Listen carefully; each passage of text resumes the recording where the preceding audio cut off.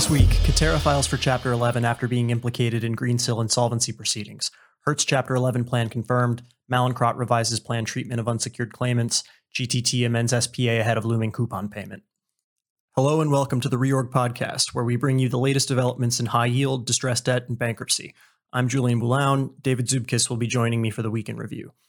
Later on, we'll discuss the bankruptcy cases of Cumtor Gold, which, during a first day hearing on Tuesday, received objections from the Kyrgyz Republic that questioned the propriety of the bankruptcy filing. This week, we'll also be revisiting a recent Reorg exclusive webinar led by Reorg's Kyle Owusu, where you'll hear an in-depth discussion of the state of the offshore drilling industry as key players emerge from Chapter 11. Kyle is joined by AlixPartners' Peter Oppitzhauser and Wood Mackenzie's Martin Kelly. It's Friday, June 11th.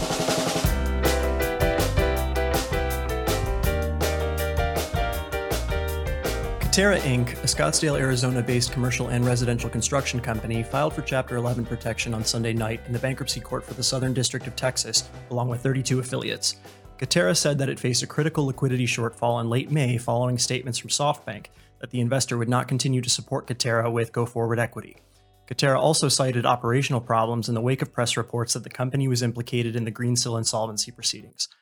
Chief Transformation Officer Mark Liebman said in the first day declaration that Katerra experienced losses on contracted projects that experienced significant cost overruns, resulting in massive ongoing losses. After a May 2020 capital raise stalled, in part because of investigations surrounding potential accounting irregularities, the company's financial condition further deteriorated, according to Liebman.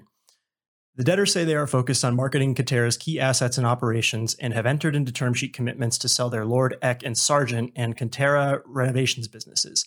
The debtors seek approval of bid procedures, including authority to select a stalking horse.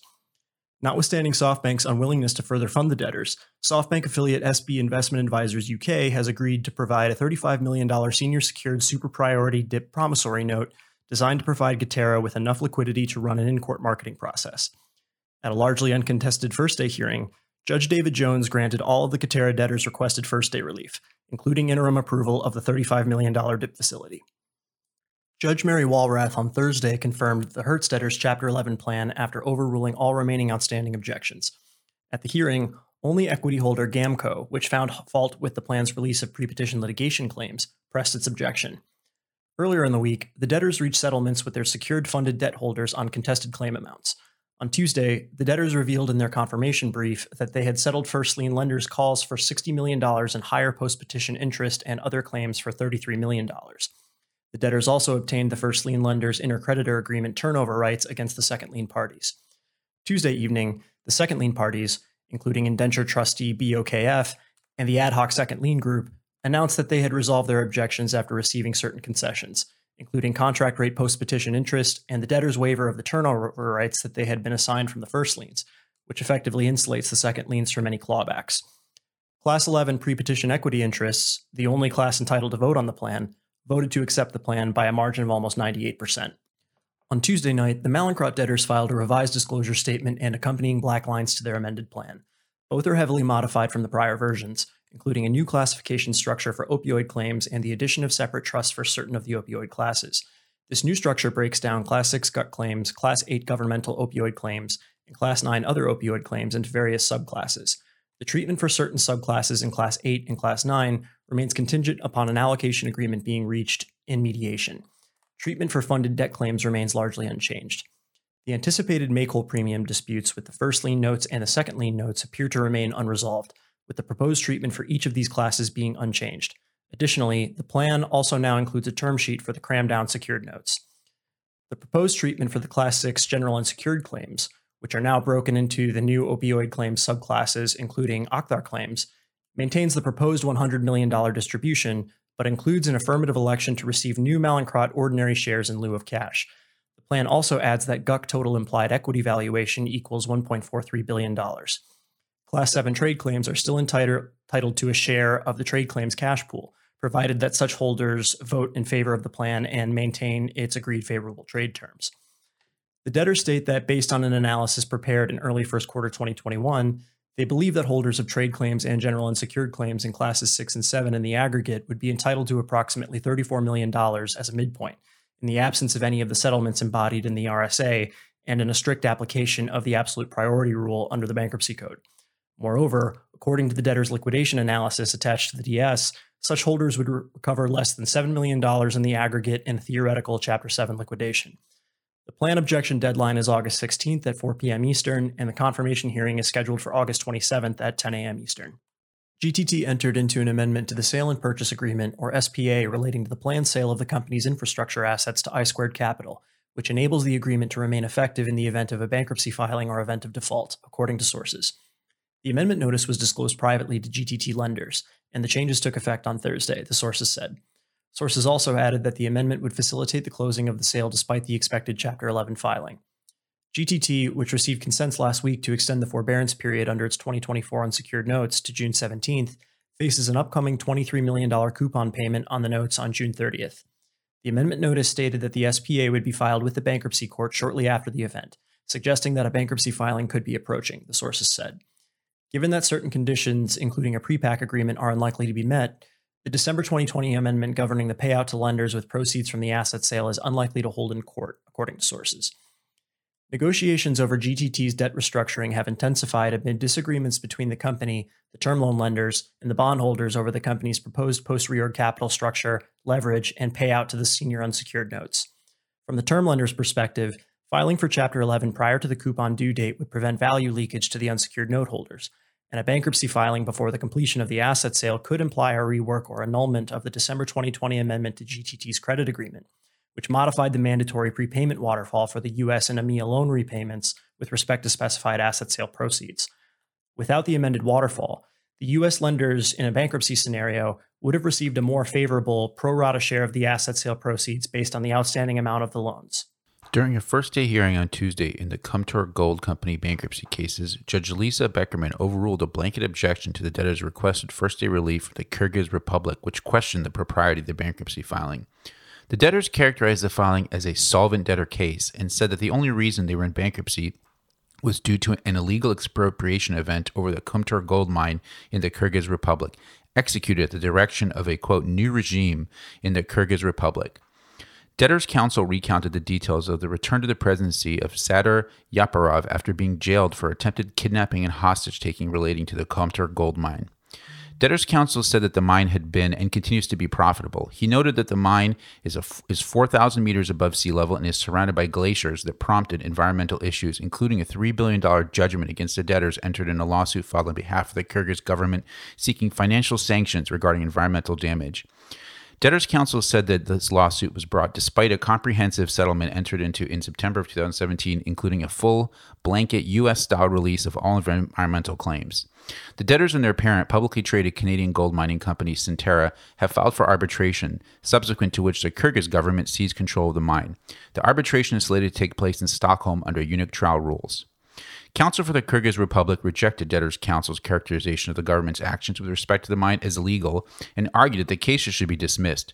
Kyrgyz counsel raised various issues, including arguing that the petitions were not validly authorized under the company's charters and Kyrgyz law, and that the bankruptcy court should abstain as a matter of international comity, saying that the case has, quote, the thinnest connections to the United States. Judge Beckerman said that without a motion on file from the Kyrgyz Republic, she would not rule on these issues at the hearing, but acknowledged that she expects the case to be mired in dismissal abstention litigation. She also asked what relief the debtors would be requesting in the case, noting that despite the power of the U.S. courts and the worldwide automatic stay, there could be difficulty enforcing orders outside of certain jurisdictions. Responding to the court's inquiry as to whether the debtors would be seeking to impose some form of custodial relationship on assets under the bankruptcy code, debtors' counsel said that the debtors were considering it, stating that it was not easy to run the gold mine and that any damage done would be the responsibility of the Kyrgyz Republic. Debtors' counsel also defended the choice of forum in the Southern District of New York, referring to a bank account and saying that the mine project has been connected with New York for more than 3 decades, as all of the crucial documentation was negotiated in New York, most documentation is governed by New York law, and the proceeds of gold sales have always run through New York. On this point, Kyrgyz counsel said that virtually all the debtors' assets and all business operations are in the Kyrgyz Republic, and that the connections to the United States are slim at best, adding that they do not believe there is a material amount in the bank account that the debtors' counsel referenced. Top red stories this week included Tennessee Appellate Court rejects endo appeal of plaintiff substitution order, suggests sanctions judgment appeal proper, Ad hoc Trade Group appeals district court decision affirming PG&E post-petition interest ruling, LATAM Airlines unsecured claim holders organizing with Gibson Dunn, McDermott CEO David Dixon to retire effective immediately, BOD member Lee McIntyre named interim CEO. Now here's Jim from Houston with the week ahead. Well, thank you and good morning all. Looks to be a relatively quiet week as we approach the summer doldrums. Monday, June 14th, a hearing in the matter of Maria del Norte, a wind farm in Texas, versus Citigroup. Tuesday, June 15th, a DS and confirmation hearing in Mallinckrodt, some Puerto Rico-related hearings, and a pretrial omnibus hearing in Purdue Pharma. Looking forward to that one. Not much happening on June 16th and 17th, so let's just skip forward to Friday, June 18th, on which day there is a planned confirmation hearing in Fieldwood Energy. And yes, that's it from me. Back to y'all in New York. And next up, an exclusive Reorg webinar where Reorg's Kyle Owusu discusses the state of the offshore drilling industry with Peter Oppetzhauser of AlixPartners and Martin Kelly of Wood Mackenzie. Hello, everyone. Thank you for joining us on today's installment of the Reorg webinar series. Today, we'll be discussing life after restructuring for the offshore drilling industry. I'm Kyle Owusu, Director of Credit Research at Reorg. Please note, we will be taking questions from the audience today, so please submit your questions using the Q&A button at the bottom of your screen. Also, for your information, a replay of this webinar will be available on the Reorg media page later today for Reorg customers. Now let's get started by introducing our panelists today. We've got Martin Kelly, Vice President of Investment Research with Wood Mackenzie, and Peter Oppetzhauser, Director at AlixPartners. Martin and Peter, can you please just share a short introduction on your role and the company before we get started with the discussion? Sure, Peter, you want to go first? All right, thanks, Martin. And hi, everyone, also from my end. Name is Peter Oppetzhauser. I'm a director with AlixPartners based in London, mainly focusing on oil and gas and energy. As a firm, we're obviously well known for our financial restructuring capabilities, quite active in that space, and then complemented by our operational turnaround capabilities. Martin, do you want to go next? Sure, yeah. Thanks, Peter. So good morning, good afternoon, everyone. My name is Martin Kelly. I lead Wood Mackenzie's team that works with our institutional investor clients, also with law firms. For those of you who aren't familiar with Wood Mackenzie or Wood Mac, we cover the entire energy and natural resources value chain, proprietary research from the oil and gas side all the way through to power markets, commodities, and so forth. Delighted to be here today. Thank you. All right, so let's get started. I see Brent crude is down about 2% today, though it's hovering around 68, and a year ago it was in the 30s. You have to imagine oil and gas CEOs are pretty happy, all things considered, right, Martin? Has there been increased appetite for offshore drilling with Brent crude at these prices?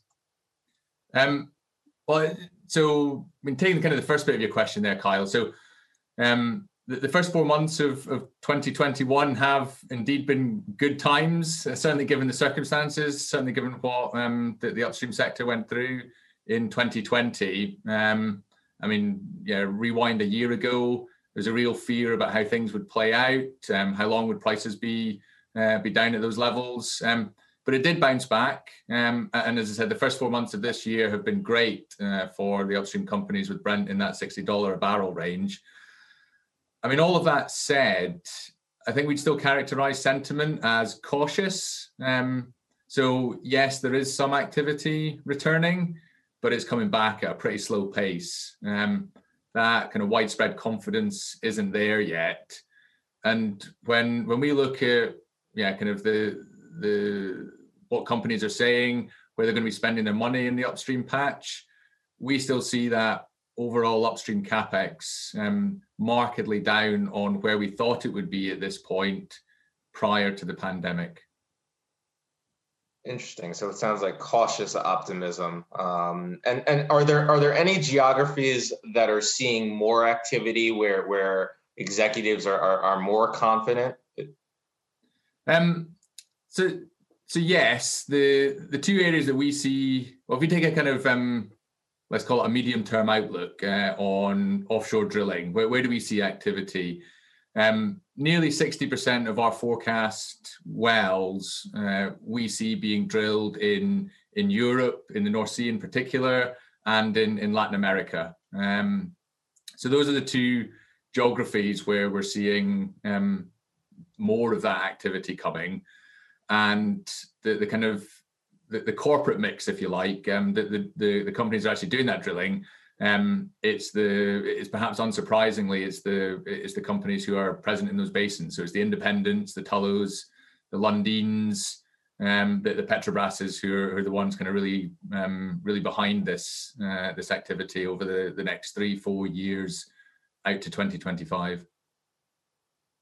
And you've characterized sort of the general tone of the industry as cautiously optimistic. Would you say that is similar with regard to the capital markets? I mean, the world is sort of awash in cheap capital right now. Is the same true for large international oil companies? Yeah, I mean, so as you say, Kyle, there's no shortage of capital around at the moment. I mean, the oil and gas sector does have unique dynamics. There's no doubt about that. The cheap capital did help the sector in 2020. I mean, not necessarily, or not per se the big IOCs, but the lower 48 E&Ps, for example, benefited from that cheap capital, helped them get through the price collapse. But the majors, the big IOCs, are also benefiting to an extent from that cheap capital, project finance. I mean, it all helps with that kind of slow return of confidence. I mean, the flip side, and maybe we'll get onto this a little bit later, but the flip side is that, I mean, oil and gas companies, in the eyes of the capital markets these days, regardless of Europe or North America, I mean, there's the kind of looming questions around the energy transition. What does that do to risks and so on? So there are kind of forces acting on both sides in terms of that cost of capital.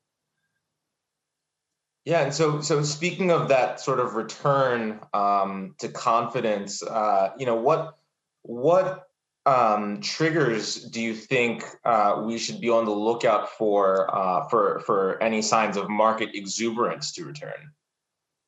Yeah, it's a really interesting question, Kyle. So we've just gone through results season, and so when we took a look through what the companies were saying, kind of what the message is, what the sentiment is, I mean, it is very much still focused on discipline. It's shareholder returns. It's we're not growing for growth's sake. We're not chasing production. And so, I mean, there's a number of examples in amongst all of this. So, I mean, again, if you take the lower 48 companies, EOG announced a special dividend. Pioneer's promised a variable dividend policy. Marathon upped its dividend. So the lower 48 companies are really, for the first time, kind of focused on or the first time in a while, certainly focused on the shareholder returns. And the IOCs, the big majors, are absolutely similar. So real focus on paying down debt, kind of the prospect of increased shareholder returns. And I think from our standpoint, from our conversations, from our analysis, we just don't see investors wanting that growth right now. They don't want that exuberance. Discipline absolutely remains a mantra for the offshore sector, for the entire sector, full stop. Great. And transitioning sort of down the food chain, if you will, Peter, can you discuss the current supply demand dynamics for the offshore drilling sector? Sure. Thanks, Kyle. I would say overall, we have seen supply and demand dynamics to improve since essentially last December, when we saw oil prices increasing to basically what Martin just discussed. Second effect was really from some supply side actions taken by the operators, meaning some rig retirements and so forth.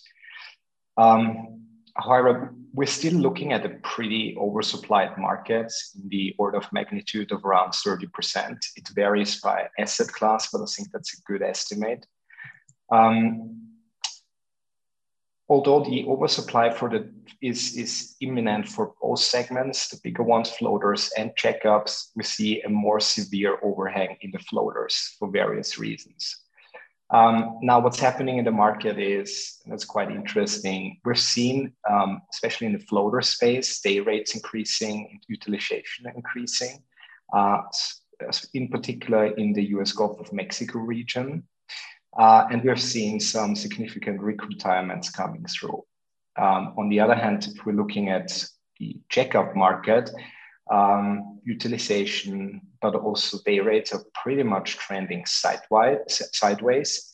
But we also have to admit at the same time that we have seen pretty strong or resistant metrics through COVID and last year. So a bit of a mixed bag. We've seen things improving, but we're still looking at a pretty oversupplied market. And Martin had mentioned that discipline in the upstream segment is sort of the order of the day, which seems to be a slightly different tone from what we heard certainly in the sort of heydays of 2012 or 2014. But I mean, I guess with regard to offshore drilling, how is this time or this period different for the offshore drilling sector? How much supply is likely to be removed this time around after all these companies have gone through some of them have gone through their respective restructurings? Right. I think there's three elements to that. First one is we're looking at much more healthy balance sheets, or in a couple of months when also the last bigger drilling companies are emerging from Chapter 11 or from their respective structuring processes.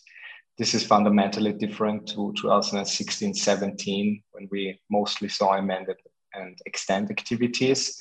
So basically liabilities just being pushed out. The second thing, and probably most important one, is the structure of the new shareholders. So we've seen around $12 billion of debt converted from debt into equity. So that means the bondholders became the new shareholders in most of those companies with significant cross holdings.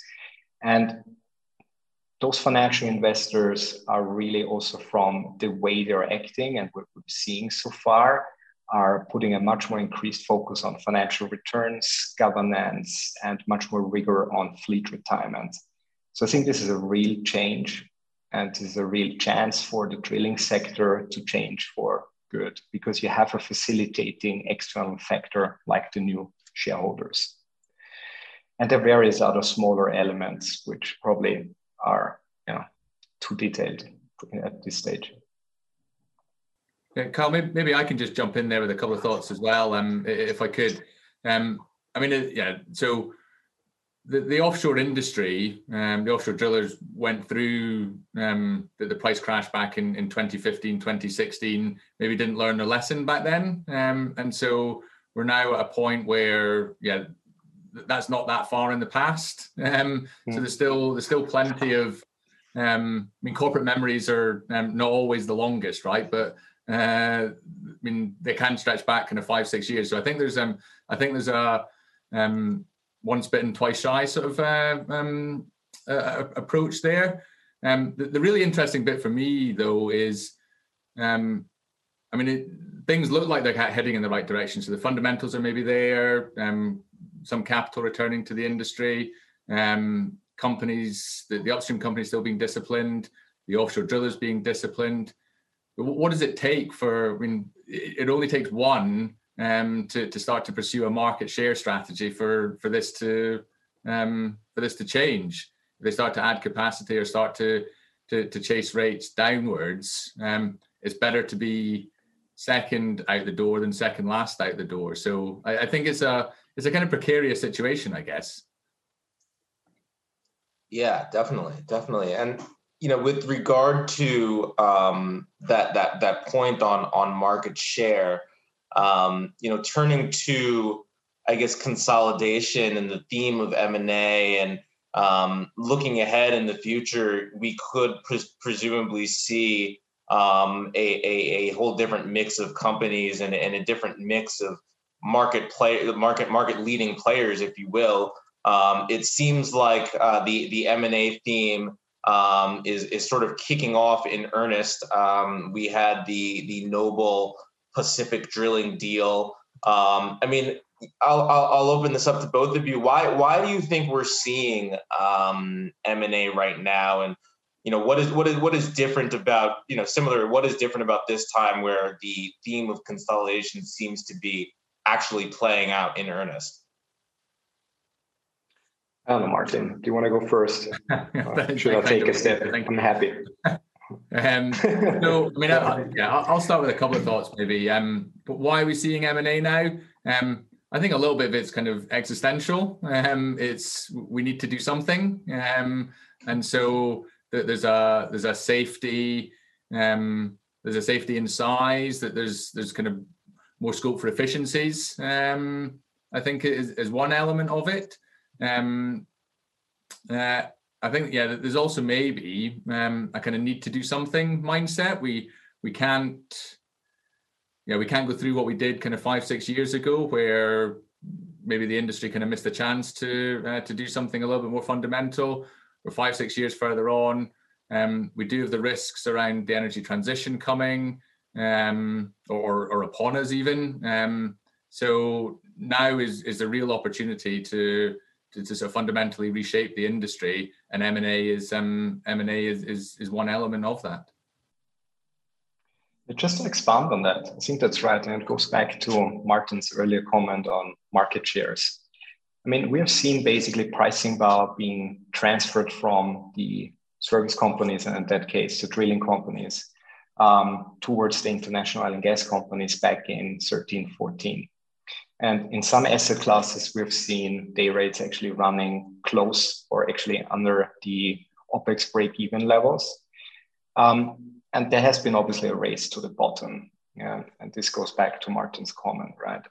I think there's now fundamentally a change in perception, because people, recognize energy transition, don't play anymore the hope of the eternal hope of recovery, of the market recovery and so forth, and are basically settling towards a more moderate market outlook.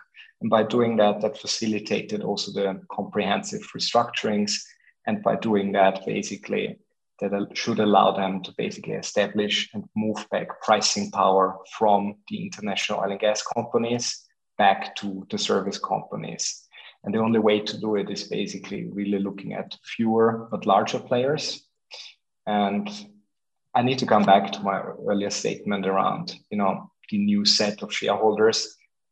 This is really unique, what we haven't seen anywhere in the last 20 years or in the last restructuring cycle. Those are really the main facilitating factor in our view to actually make that happen this time and really push that through, and also basically reinstate some discipline around capital, but also around pricing.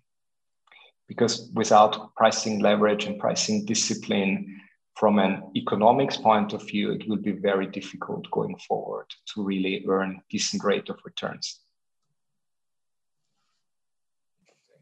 And Martin, you mentioned efficiencies in the context of M&A.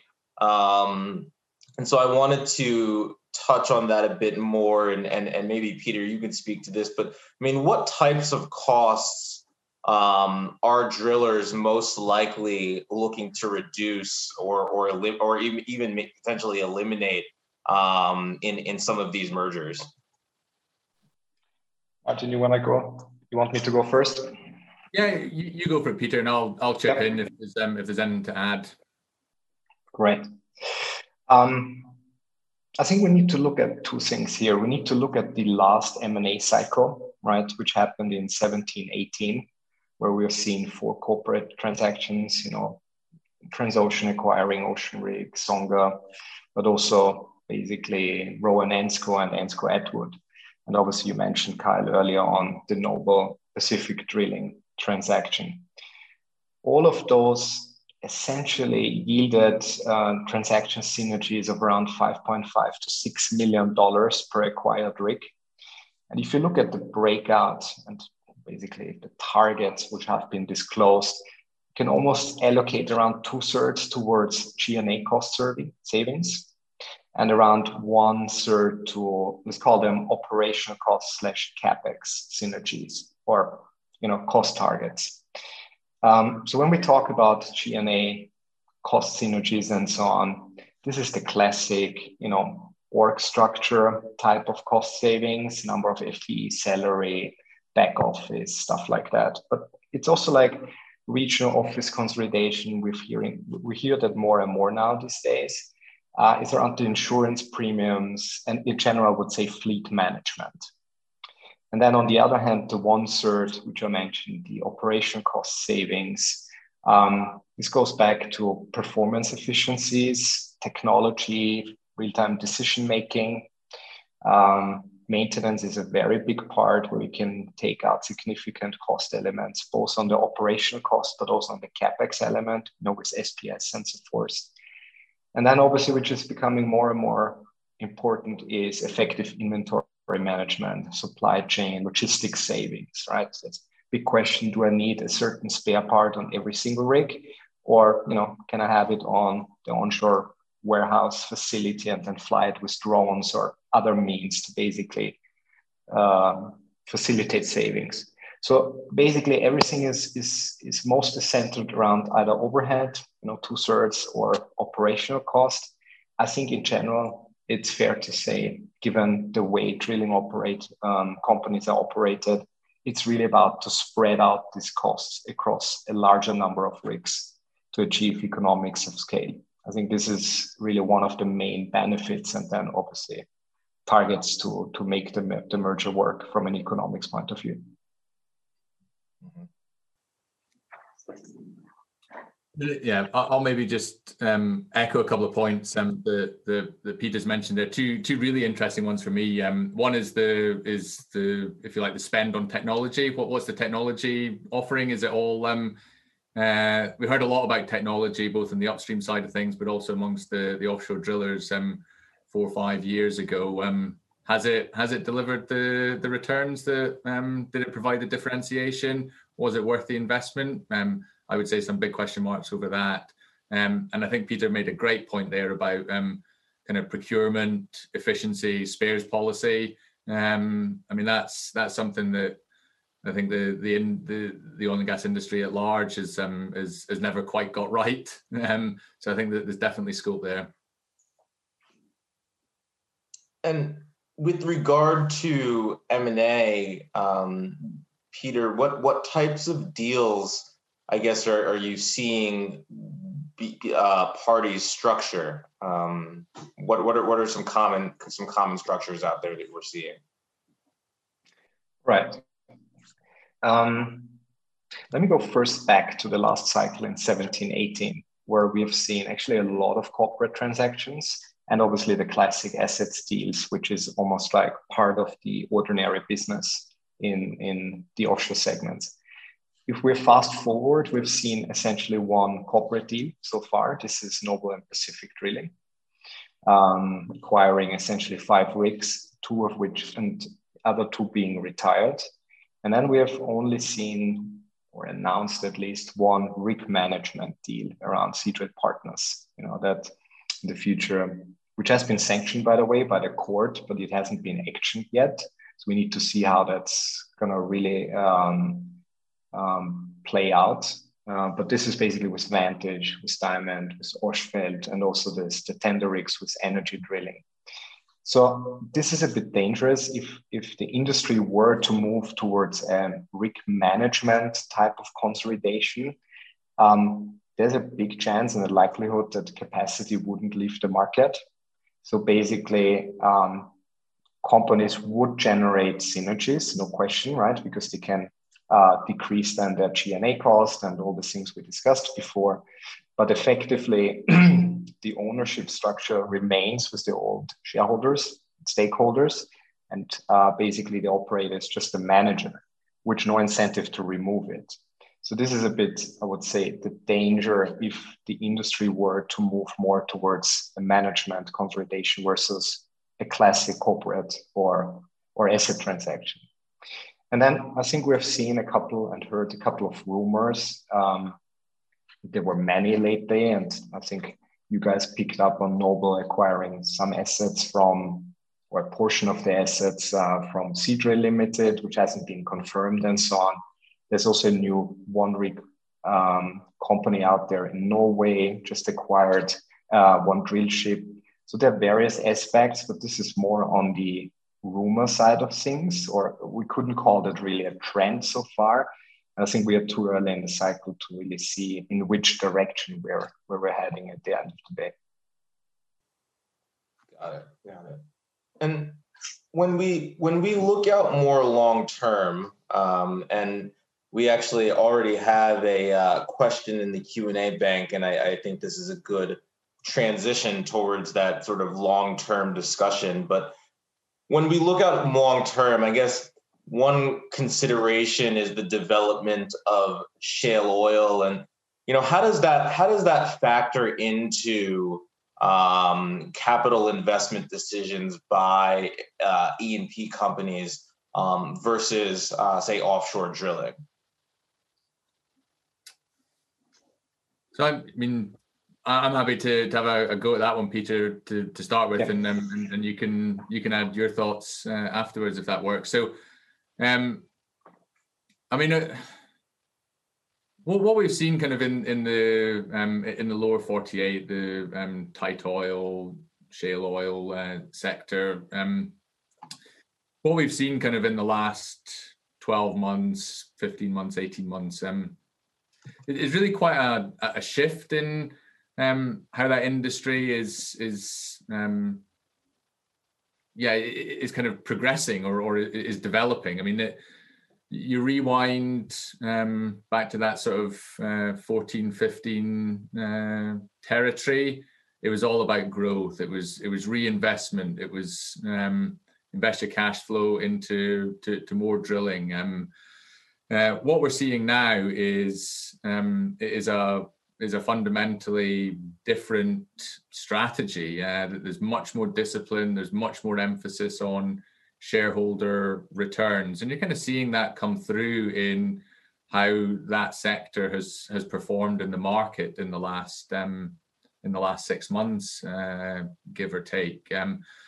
Now, when you come to companies who have offshore opportunities in their portfolio, as well as the tight oil, as well as the shale opportunities, I think a lot of it. This will come down to kind of portfolio management.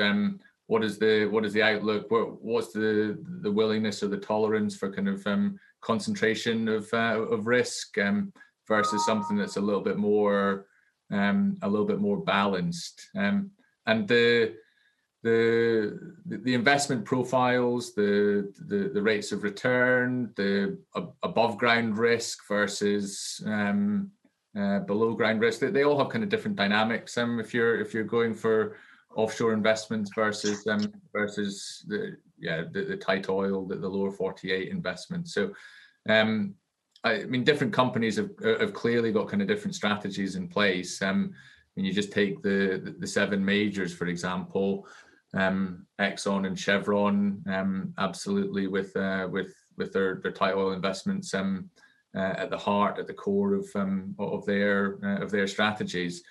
As you move kind of over to the European majors, you're seeing, or you have seen in the past 1-2 years, and continuing to be the case, probably more emphasis on their new energies businesses, their renewables businesses, all with a sort of different long-term strategy in mind, and a different approach to balancing their investments in the portfolio.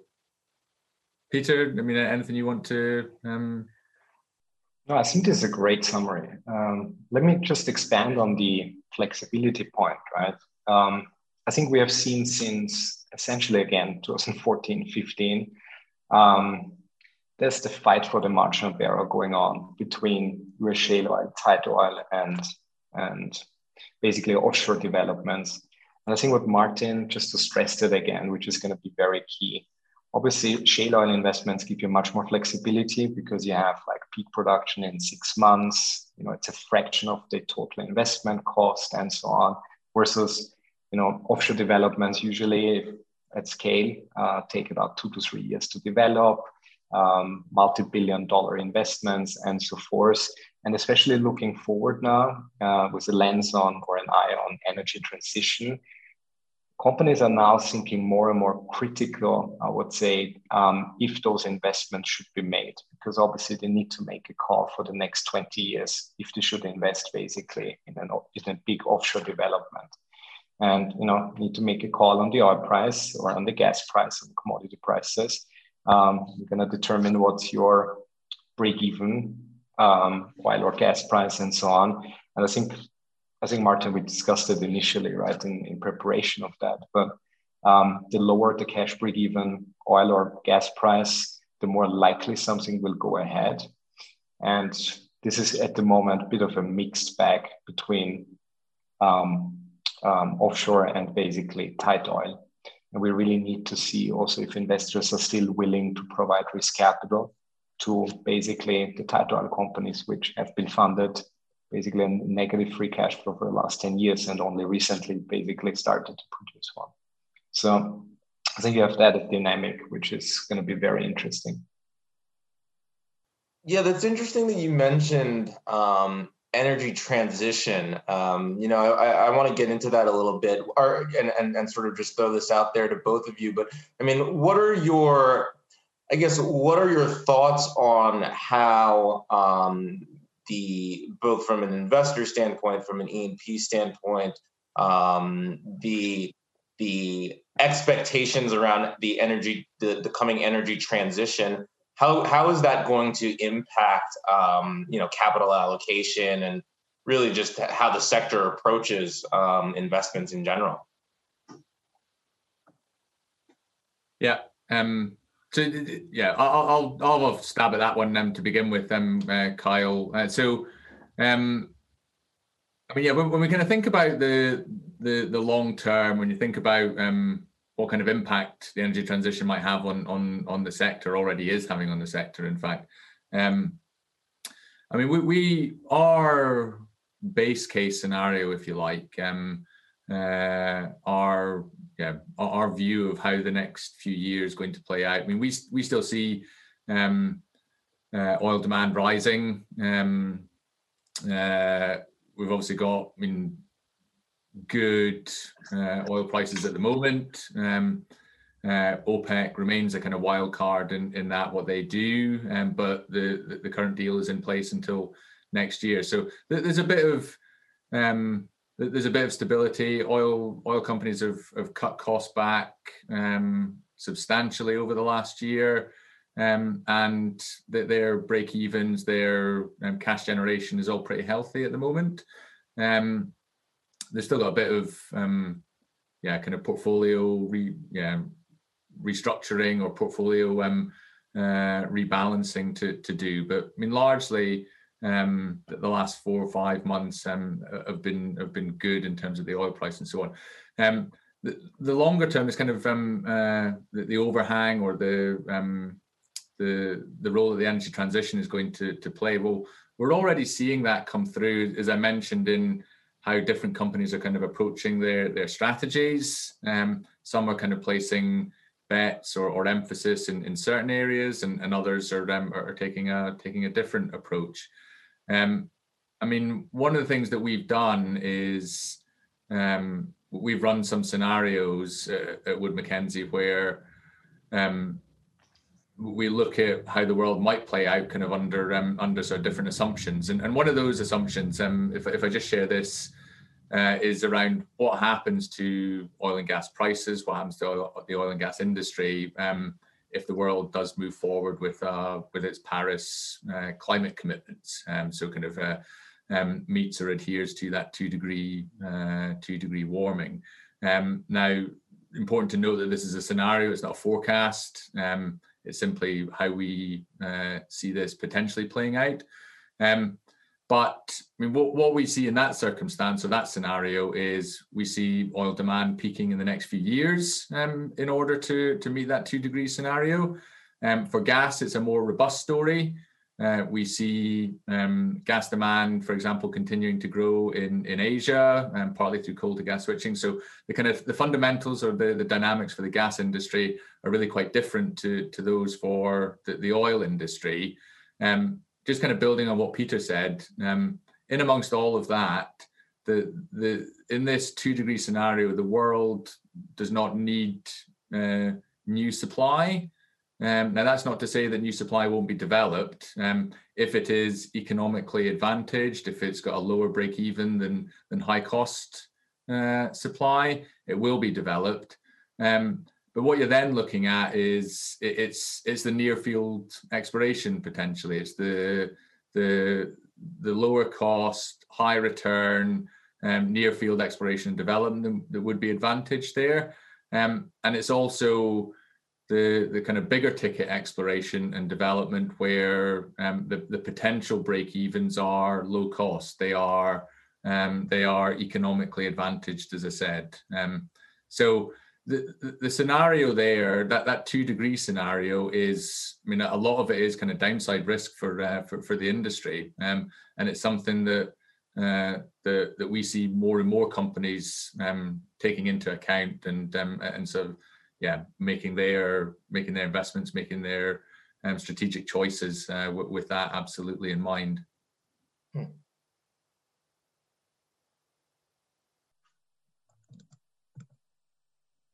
Peter, I think you might be muted. Right. I just wanted to say this is a great leeway into the argument that I just wanted to bring, which is essentially we have seen a lot, or Martin was mentioning, a lot of the oil majors and international oil and gas companies have been cutting back on investments, upstream investments, and there might be a chance, although we see, oil demand peaking around 2025, or what's the forecast from Wood Mackenzie, that we see actually an oil price spike because of, no investment and so forth. And that might be a chance for the drilling space, as a last cycle before really we see a significant impact from energy transition coming through. So I think this is one interesting element which could happen, right? On the other hand, we could see a significant stranded asset risk more and more coming through. Basically, if we simplify that, there's a limited substitution for drilling assets as compared to other offshore assets. If we're looking at offshore supply vessels, construction vessels, you could still basically use those on offshore wind farms and other applications. A drilling rig can only be used essentially for drilling a well. So there's obviously that risk. And on the other hand, also contradicting that almost is the reinvestment risk. So we've seen basically that the order book is completely empty almost for, floaters, checkups, and so on. A lot of the investors, both on the debt and equity side, have been burned over the last 10 years in the sector and are less likely and less willing to provide risk capital to the sector going forward. So there's obviously a question, once the assets are getting older, who's going to replenish them?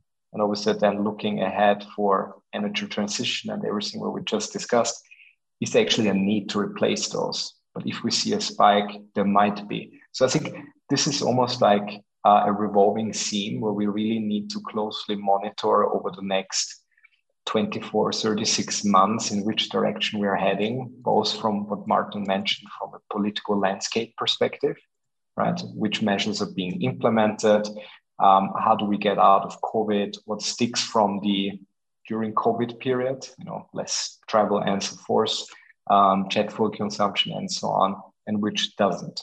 And I think that will be key then to really determine the long-term suitability of the drilling industry and associated returns. Great. Thank you, Martin and Peter. On that note, let's see what questions have come in so far. Okay, so it looks like this first one is probably for you, Peter. How do you see rig demand and supply level in the UK and the Norway continental shelf in the coming years? The area has seen a lot of attrition in the latest years, and the demand based on tenders in both areas are at a 10-year high, according to certain rig companies. Yeah, great question. I would say especially the Norwegian continental shelf have seen it's pretty attractive at the moment, also because of the tax, the new tax regime what Norway implemented. So I think that's one. Second, you have a couple, and Martin, obviously, please jump in here, but we've seen a lot of bigger reservoirs which haven't been developed yet, right? Which gives you a large resource base, which basically lowers the unit development cost, which again justifies those developments. And those are mostly in harsh environment areas. So basically we see still harsh environment floaters and that kind of assets as really the asset class to be in or more protected from any negative movements going forward because of high barriers to entry and so forth. There's a limited number of players in there. There's a certain technology level you need to have, a certain newer or younger assets basically to deploy and work on these areas. So we still feel that especially the Norwegian side of things should be favorable for the time to come.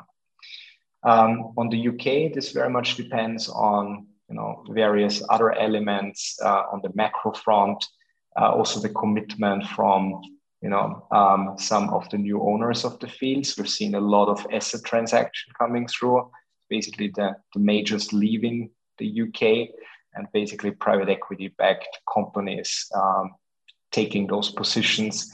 And obviously we need to see how those companies think about reinvestment, think about managing the research going forward and so forth.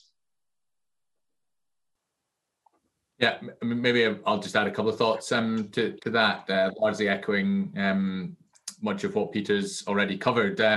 But yeah, I mean, so we see there being a reasonable level of demand in the jackup space on both sides of the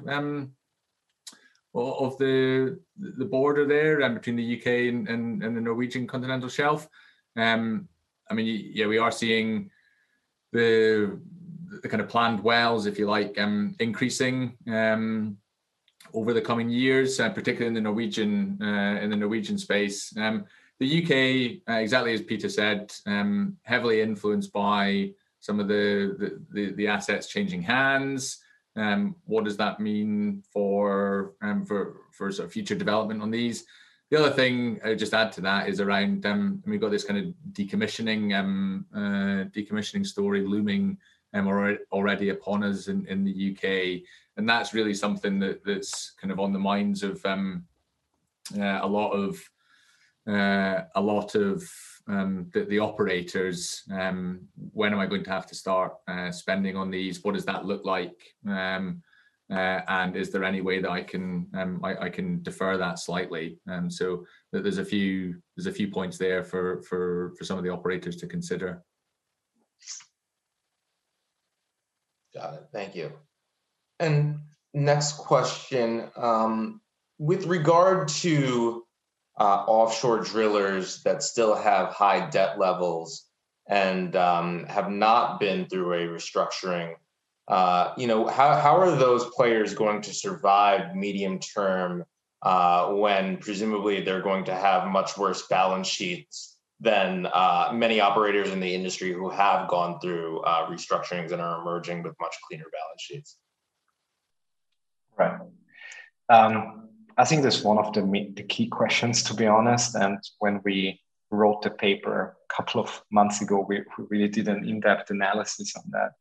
I mean, there's one theory which, if you look at all the costs basically, which is needed to run a drilling company or a rig, and you calculate the cash break-even, day rates needed to basically cover all these costs, G&A, Greek OPEX, your debt service, your principal, and so on.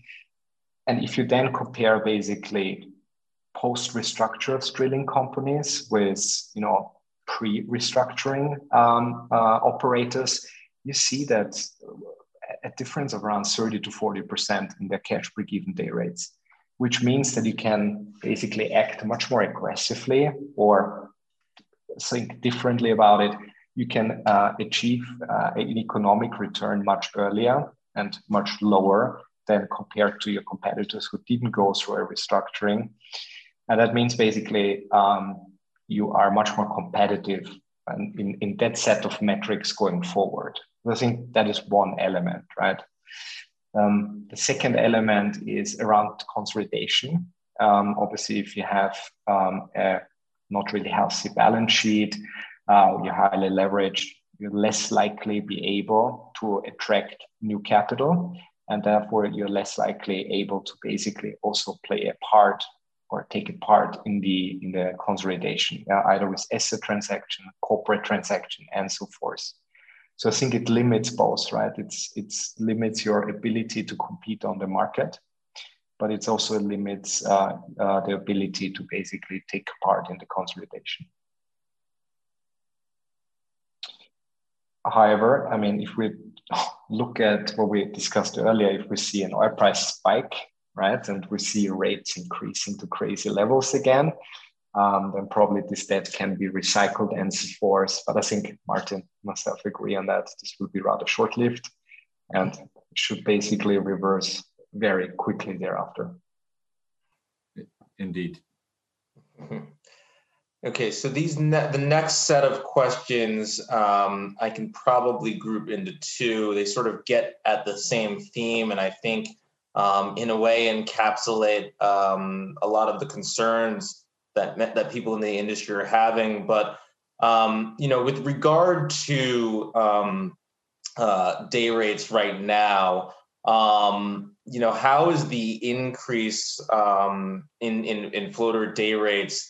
Or what are your thoughts around, rather, the increase in floater day rates being sustained and sort of not being undermined by companies underbidding that have low cash break-evens?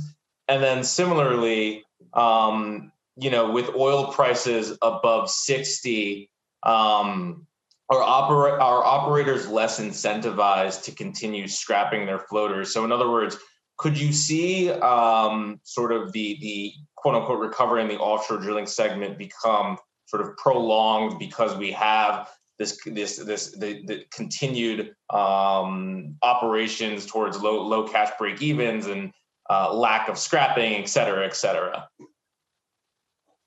All right, Martin, do you want to go first, or should I? Yeah, I mean, I'll go first, Peter, and then hand over to yourself. No problem. I'll probably come at this from a pretty high level, I would say, and in some ways, I kind of answer this question with a kind of a question kind of more broadly. It's like if one of these offshore drilling companies does start to chase a market share based strategy, how are the investors going to view that? Because if someone does hold on to capacity, or someone does start to underbid or undercut rather where the day rates are to get more of that market, to have more of their rigs active, is that going to be rewarded by the shareholders? Is that going to be viewed? How's that going to be viewed by the market? If it's rewarded, well, then it's it's better to be, as I said earlier, it's better to be second out the door than second last out the door. Everyone kind of follows that strategy, and it becomes a race to the bottom. I mean, the flip side of it is like the discipline remains. Anyone who kind of even floats that market share strategy or kind of begins to talk about it is actually punished, if you like, in terms of how the stock is viewed. So I think the investors, the shareholders, and maybe even the bondholders, all have where appropriate or where relevant, have have an important role to play in how that actually pans out. Yeah, I agree. I mean, I fully agree with your statement, especially the last part around, the bondholders, new shareholders. When we talk with management and we work along them, you can see that they're really pushing for more financial discipline, more transparency, and so forth, and for more pricing discipline. Now, I think when we talk about the pricing discipline, we almost need to differentiate between floaters and checkup, because floater market essentially is really in the hands of, call it 8 to 10 bigger international drilling contractors, most of which basically are either went through a Chapter 11 or a restructuring process or is still going through one. And basically there you have the cross holdings and, we've seen already the first transaction coming through. So there's a chance that this will really stick, right? Because it's really driven by, let's call it, the bondholders.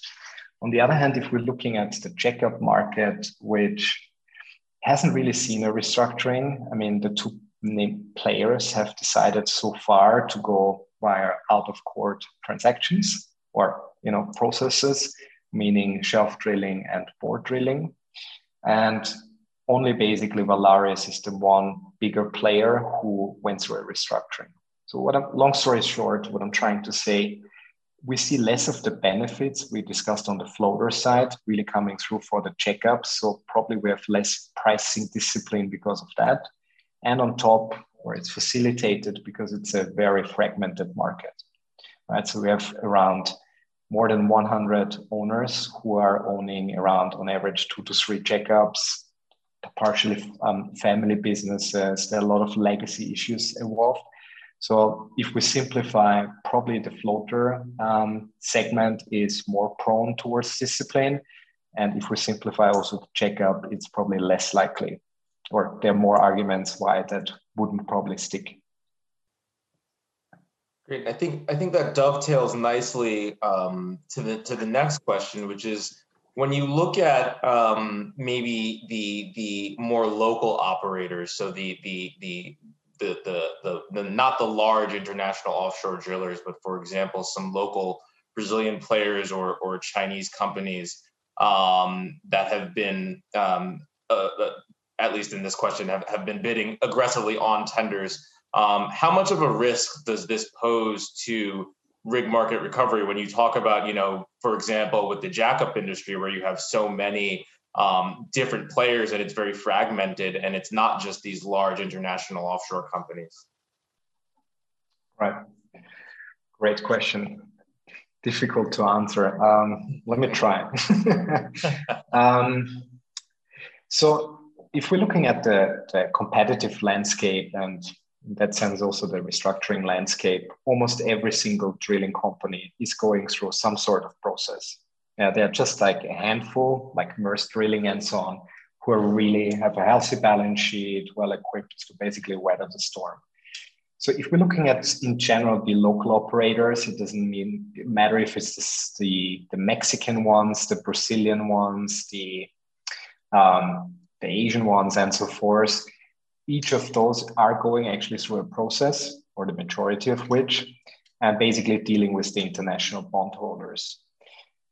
Given that the restructuring schemes are quite different compared to Chapter 11, where you basically convert simply debt into equity, we see less of the benefits really coming through. And yes, there is obviously in Brazil as one of the most attractive offshore markets also going forward because of the low break-even prices.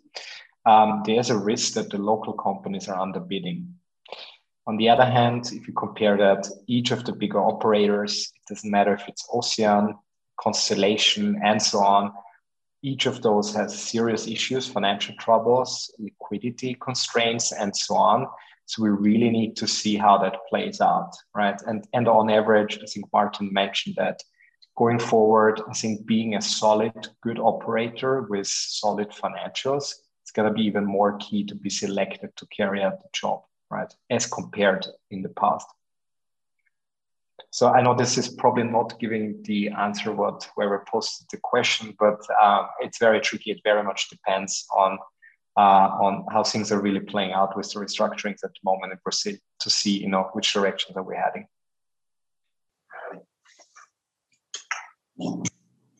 And with regard to digital transformation, I'm sort of switching gears a bit. Is the oil industry accelerating digital transformation in a post-COVID world? And if so, where are the investments happening, and is this a priority? So I'll take that one to begin with, perhaps. So I would say the short answer to that is yes, companies are investing in digital technologies, in their digital transformation. I think they see it as a lever to lower the cost base. So where can we find some efficiencies? Where can we do the same thing faster? Where can we do it cheaper? Where can we do it more efficiently? And digital technologies absolutely have a role to play in that. I mean, we've looked at this to some extent at Wood Mackenzie, and I mean, I think, as I said, we see it as a lever. We see the companies placing that strategic priority on it. It's talked about a lot in strategy days. It's talked about a lot in investor calls. I don't think it can nor should it be viewed as a panacea. It's not going to solve kind of all the ills that affect the industry. I think it will help. And so, I mean, sort of maintaining that discipline, if you like, or kind of what's the return we're getting for the investment in the digital technologies remains a really important question. Just the same way that that what are the returns you're getting for or getting from any other investment as an upstream operator. I mean, Peter, maybe you've got some perspective on the drillers themselves. Yeah. No, I agree on that. I was just thinking, basically we see two areas really being an increased focus. One is really data, to facilitate, improve productivity, efficiency, and so forth, particularly around drilling operations.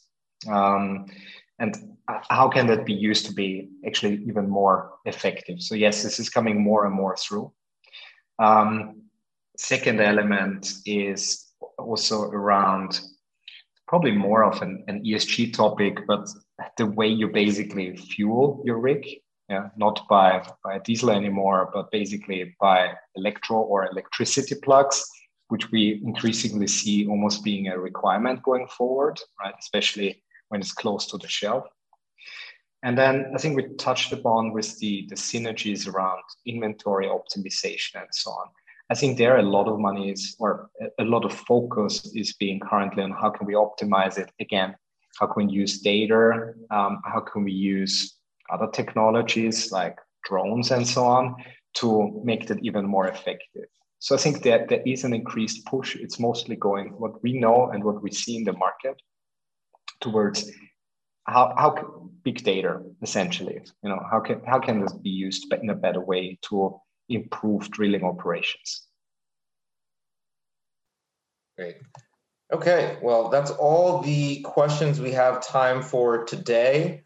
As a reminder, Reorg is a global provider of credit intelligence, data, and analytics for law firms, investors, and advisors. If you are already a Reorg subscriber, please send any further questions you have on this or any other topics to customersuccess@reorg.com.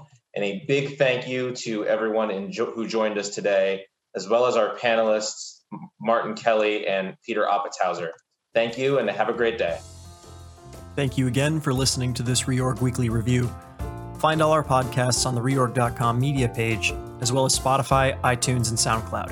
Hope your families are healthy and safe. Have a great weekend and see you next Sunday.